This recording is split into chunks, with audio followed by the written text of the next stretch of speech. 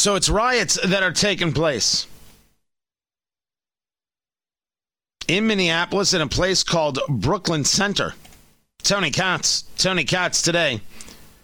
833 got Tony 833-468-8669. John Justice joins us right now. It is the Justice and Drew morning show there on News Talk AM 1130. He is of the area there in Minneapolis, been following things over the past year as what's been going on. And John, first things first, it was a second night of riots as we see the reporting. First, give me an idea of what we've seen over the last two nights compared to those first couple nights after the death of George Floyd. Well, it certainly isn't nearly as bad as what we saw over those three nights when our failed governor and city leadership let the city burn.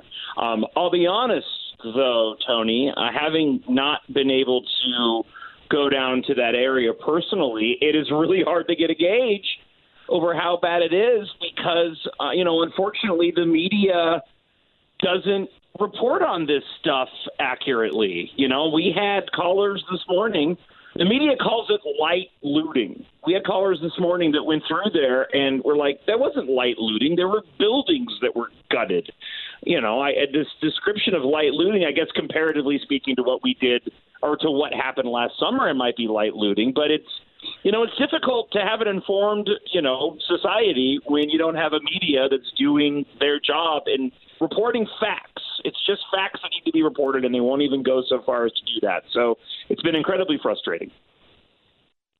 So as you are taking a look at this, and we know the basics of the story, Daunte Wright gets pulled over. It was an expired tag. There's a warrant out on a gun charge. He resists arrest. The officer in question, a female officer, pulls her firearm instead of a taser, ends up shooting him. So it was two levels of mistakes that led to this man's death. You then get riots and people who want to make this immediately racial. Those are the people we'd consider the usual suspects. What are you hearing from in and around town about how people are viewing this? Exactly how bad is this for Brooklyn Center Police? And is there a case to be made, or that people are telling you that this man's family, they've got a real case here? Well, it's interesting because, we went under curfew here in Minnesota last night, and I live 20 miles north of the city, and even the county that I live in went under curfew. I applaud for once, because I do not support the vast majority of what Governor Tim Walz does, but I applaud the fact that they were proactive. It did not get as bad as many of us had expected it was going to get last night in the wake of the details of this shooting. That leads me to believe that rational people understand that this is separate from what we are also experiencing with the Derek Chauvin trial. We did have a circumstance, though, that the city manager who was in charge of hiring and firing of law enforcement, he got fired by the mayor of Brooklyn Center by simply saying he wanted to see due process for the 26-year-old female veteran who, apparently mistook her revolver for the taser.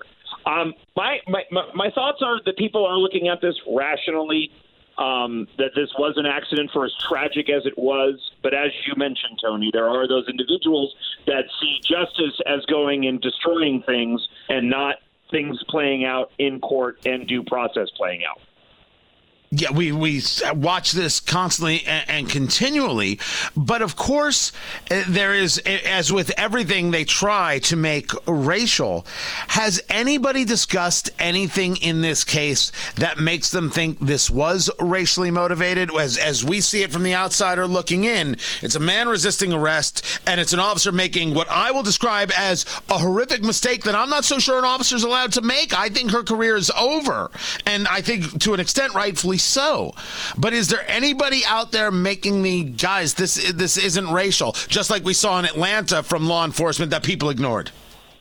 No, Tony, thankfully once, and I think it was a good move, it was the right move to release the body camera footage when they did. It may have been too late for that first night, but obviously things had to be put in order.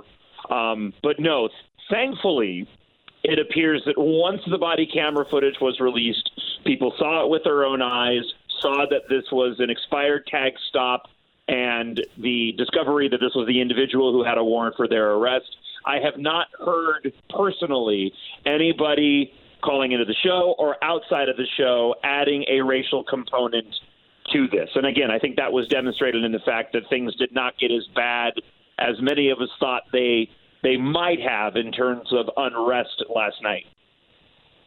So as you're seeing it, you're there, you're witnessing it. Have we seen the bulk of the violence, or are we in for a very, very long week? My expectation is we've seen the bulk of the violence as it relates to Daunte Wright. That being said, we have the defense starting to present their case in the Derek Chauvin trial. And what was the operation that we have in place that was able to quell the expected unrest because of Daunte Wright, that was in place because of Derek Chauvin.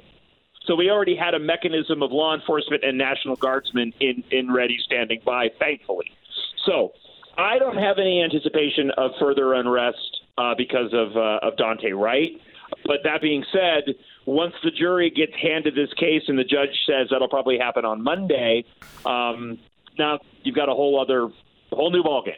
Because that's why we have all of this law enforcement and National Guard in place already. It's because of that expectation, depending on what the outcome of that trial is.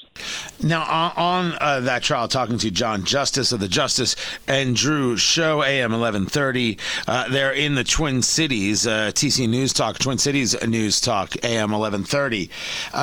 As I have gone over it and looked at it, it should be an easier case for the prosecution than I think it's playing out to be. I think that, sometimes there's this almost sense of, well, of course we're going to win this thing. We've got the video. It's done. But proving things in a court of law is a different animal. Is there a take on how things are going for the prosecution and for what charge they really think they might be able to get Derek Chauvin on in the death of George Floyd?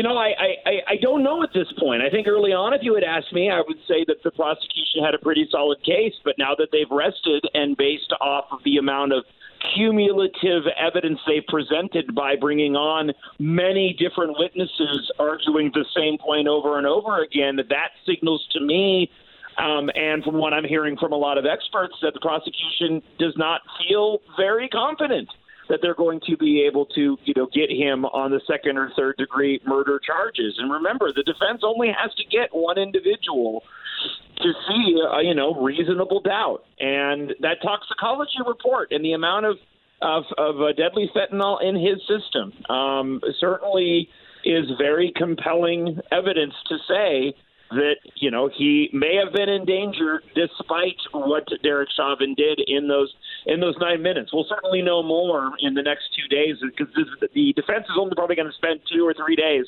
presenting their case as opposed to the 11 days the prosecution spent.